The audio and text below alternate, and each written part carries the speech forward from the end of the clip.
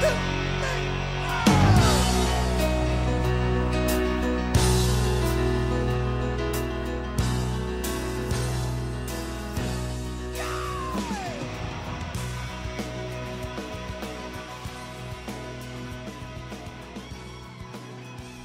good morning. Welcome back to the Broadcast Retirement Network.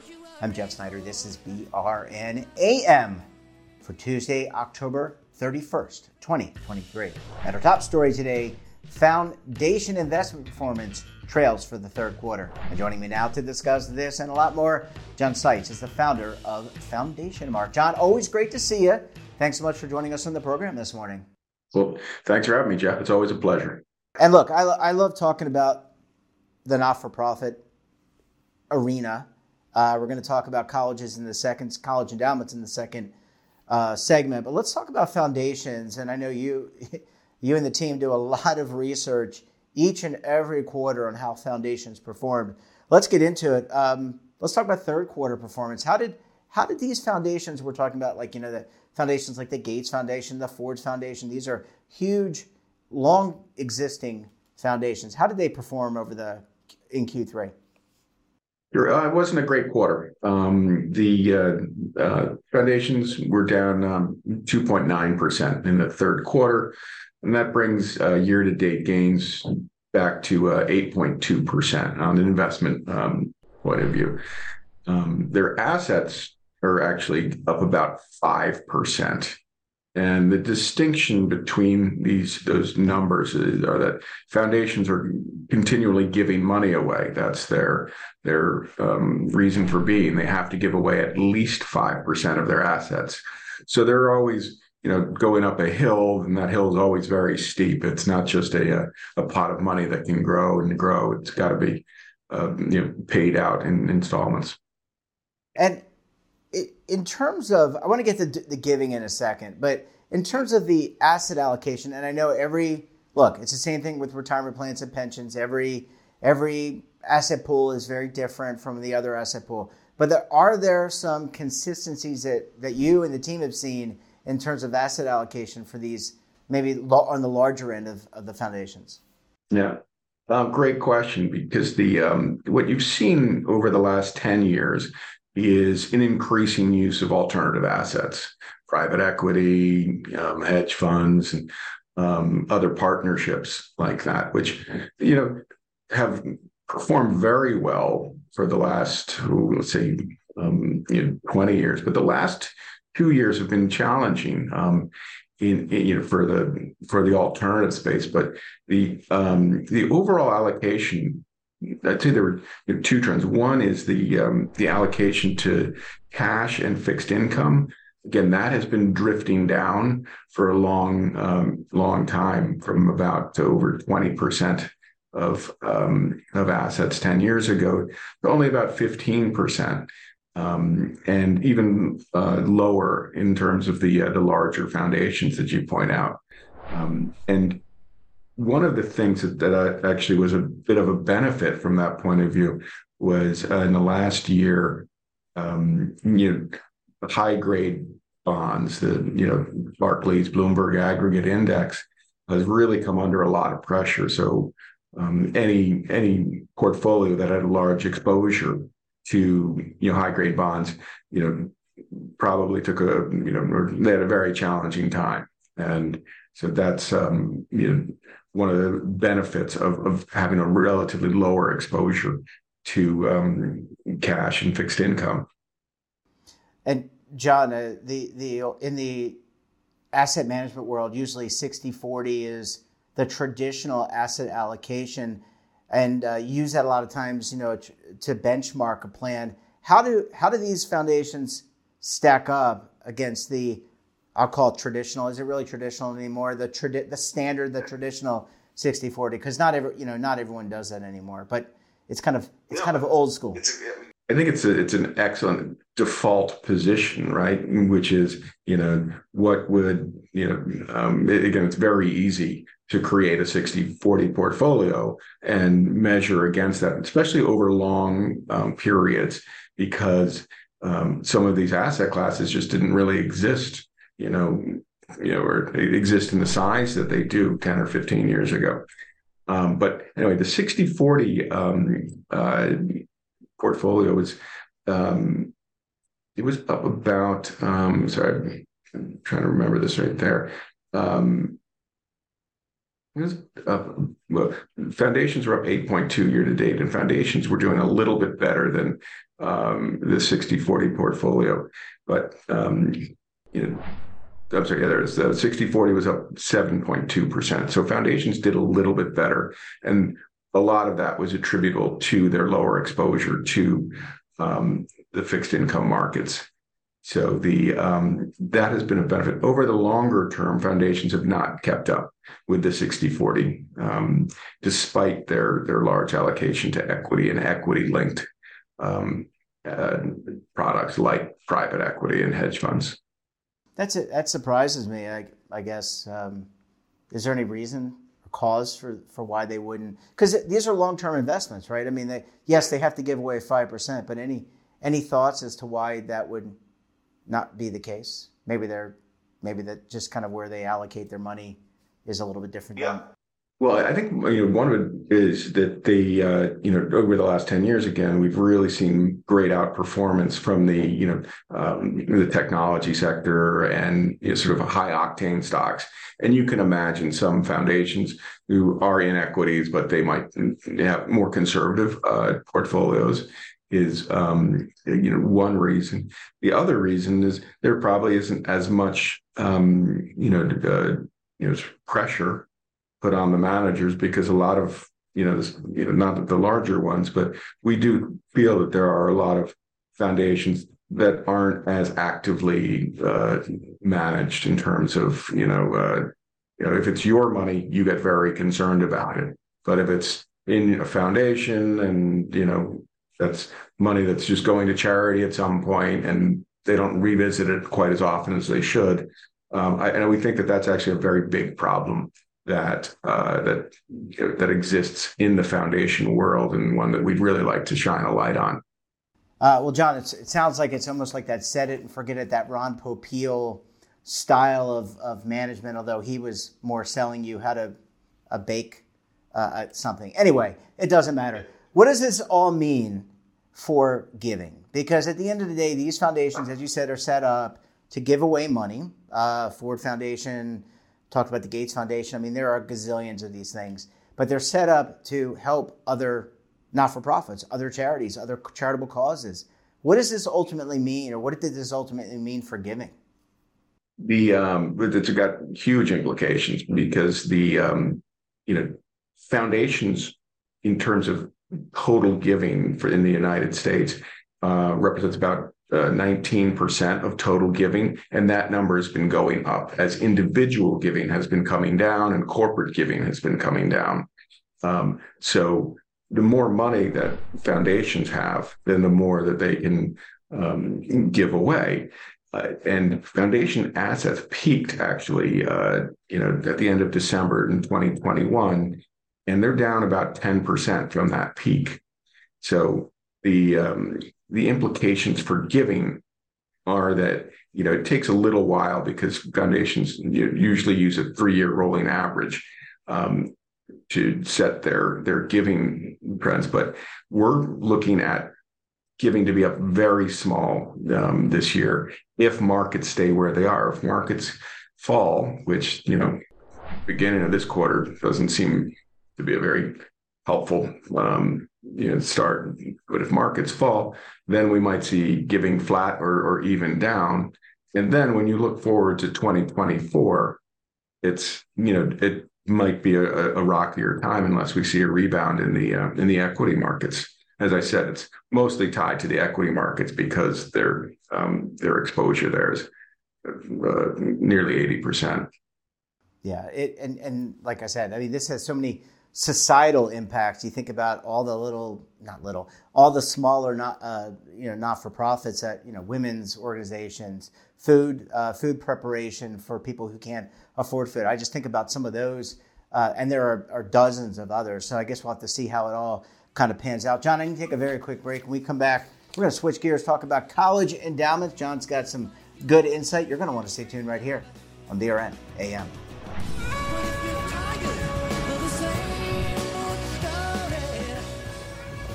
Imagine a new television network that will make you richer, healthier, and in control of your financial future.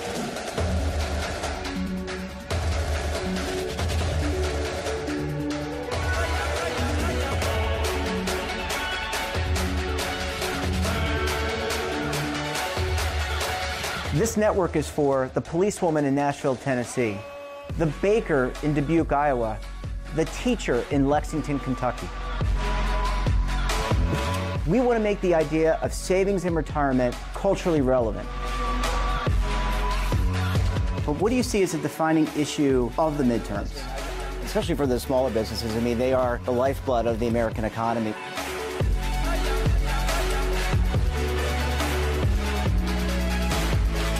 Featuring exclusive interviews, current affairs, and docuseries. 33 years old, you retired early. The philosophy is money only matters if it helps you live a life that you love. But you got to start thinking about retirement as soon as you get in. The Broadcast Retirement Network will drive very high engagement with premium partnerships. So this isn't retirement and savings for your parents or grandparents. This is for all Americans. And we're going to change the way you think about money.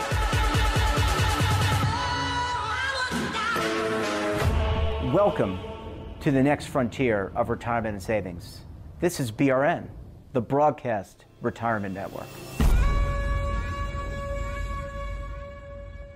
Well, John, thanks so much for staying with us. Really appreciate you hanging around for segment number 2 this morning. Of course. And from one pool of assets to another, let's switch gears, talk about college endowments, John.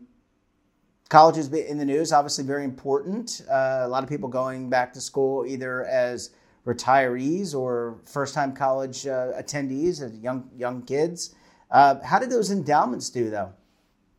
So, college endowments are their fiscal year ends in June 30, as you can imagine the academic calendar. So we're starting to get those results because here it's October and then close the books, and the large colleges are really not doing as well as they should. The average college, according to Cambridge, was up about 6.9% for the year. So that's June to June. Versus, again, we were just talking about the 60-40, and over that period, that was up 11.2%. So colleges overall really underperformed in their fiscal 2023. And what did it mean when you look? We talked about the asset allocation in the foundation world. What about the asset allocation? Do you have any idea about the foundations, the endowment, how they're allocating? Are they heavily weighted towards alternatives as well, or do they follow more of a 60-40 split? Again, painting with a broad brush. We know that every asset pool is different, unique. I get that. Well, the college endowments are if you look at the entirety of their pool of assets, are much more heavily weighted to alternatives. I mean, famously, Yale only has 3% of their $30 billion endowment in public equities, and outsized allocations to venture capital and to other private equity vehicles. And it's really that allocation to venture capital that is causing these results to be, again, well below the 60-40. And when you look at, as I said, the overall college endowment market, according to Cambridge, was 6.9%. But when you look at some of the big names out there, MIT was down 2.9%. Duke was down 1%. Harvard was up 2.9%. But you're hearing down small, up small, nowhere near the 11.2%. Nobody was, none of the big foundations big endowments were up anywhere close to the 60-40. Even Yale, again, the long-term benchmark was up 1.8%. So these numbers are not good. And following a not good 2022, remember. And so there's always talk about, is the endowment model broken? This definitely gives a little more credence to that argument. And we didn't really start to talk about it, but this could have a liquidity implication. If the M&A and IPO markets stay where they are now. Yeah, and let's get back to that in a second. But these endowments, so endowments typically for colleges, universities, my understanding is maybe they're used for capital improvements, maybe they're used to underwrite scholarships for students, and they're used for other expenditures. What does this mean? Does this mean that there's less capital available to build that new science building, or I'm not going to say the new football field, because that, even though that's probably paid for by other donors. But what does ultimately this mean? This decrease in and poorer performance for endowments? Does this mean less spend for 2024 and 2025 in terms of the student population? Yeah. So a college like Yale, the endowment supports about 30% of their total operating costs. So it's in big numbers, and there's that fact, which is if the endowment goes down and their ongoing contributions to the operating costs of the college go down, then that obviously leaves a gap that the college is going to have to fund, whether or not it's in scholarships or anything like that. And then on top of that, you've got inflationary effects. So if you're running a college, and you're heating your dorms and you're, got your cafeteria, running, and, all these other costs that we as consumers know about. So it could lead to, pressures on scholarships. There might not just be as much money as available as there had been in past years, or as you point out, to the physical plant and or faculty raises, or all the other things that go into the operating costs of an education institution. Yeah, and John, just to circle back, you mentioned the venture and the IPO M&A market. How does that have an impact on what we're talking about? So I think you mentioned, I think it was Yale had a significant allocation to venture. If there's no IPOs or less than normal IPOs, maybe that has a significant drag on the portfolio. It can. It can be. We saw this really in 2008, most markedly, which was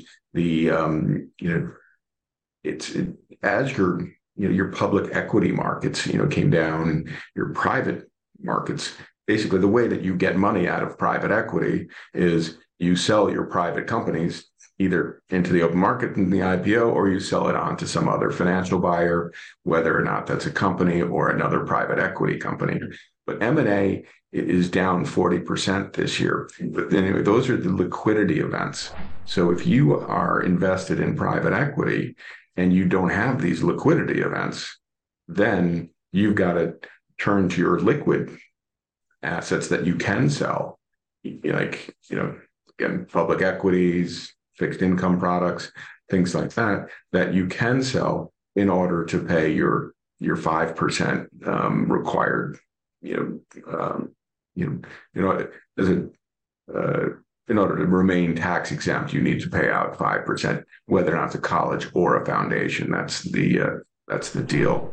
And so, you could see, that's pressure, coming on, and then that pushes your asset allocation even worse, because if you have big allocation to venture capital, for example, and it's illiquid, and then you have to sell your liquid stuff, then you just push up the overall percentage of that, and then it could be you can get into trouble if you're not if you don't have enough liquidity.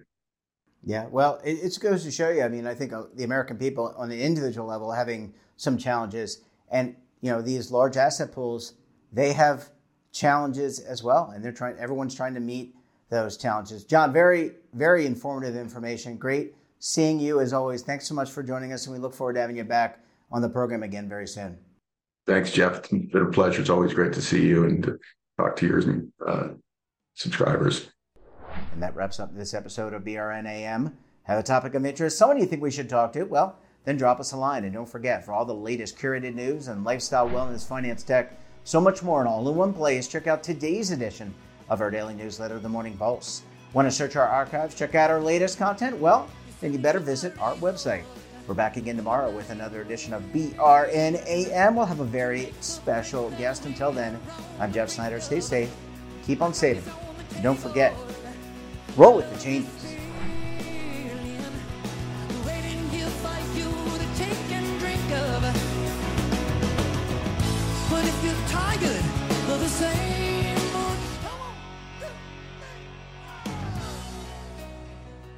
Now is your opportunity to co-create content around any topic on the First Lifestyle and Wellness Network. Reach a global audience through our platform and co-own exclusive branded content. All of our programs are available on demand and also as audio-only podcasts, so you can take us on the go. Broadcast Retirement Network, available anytime, anywhere, and on any device.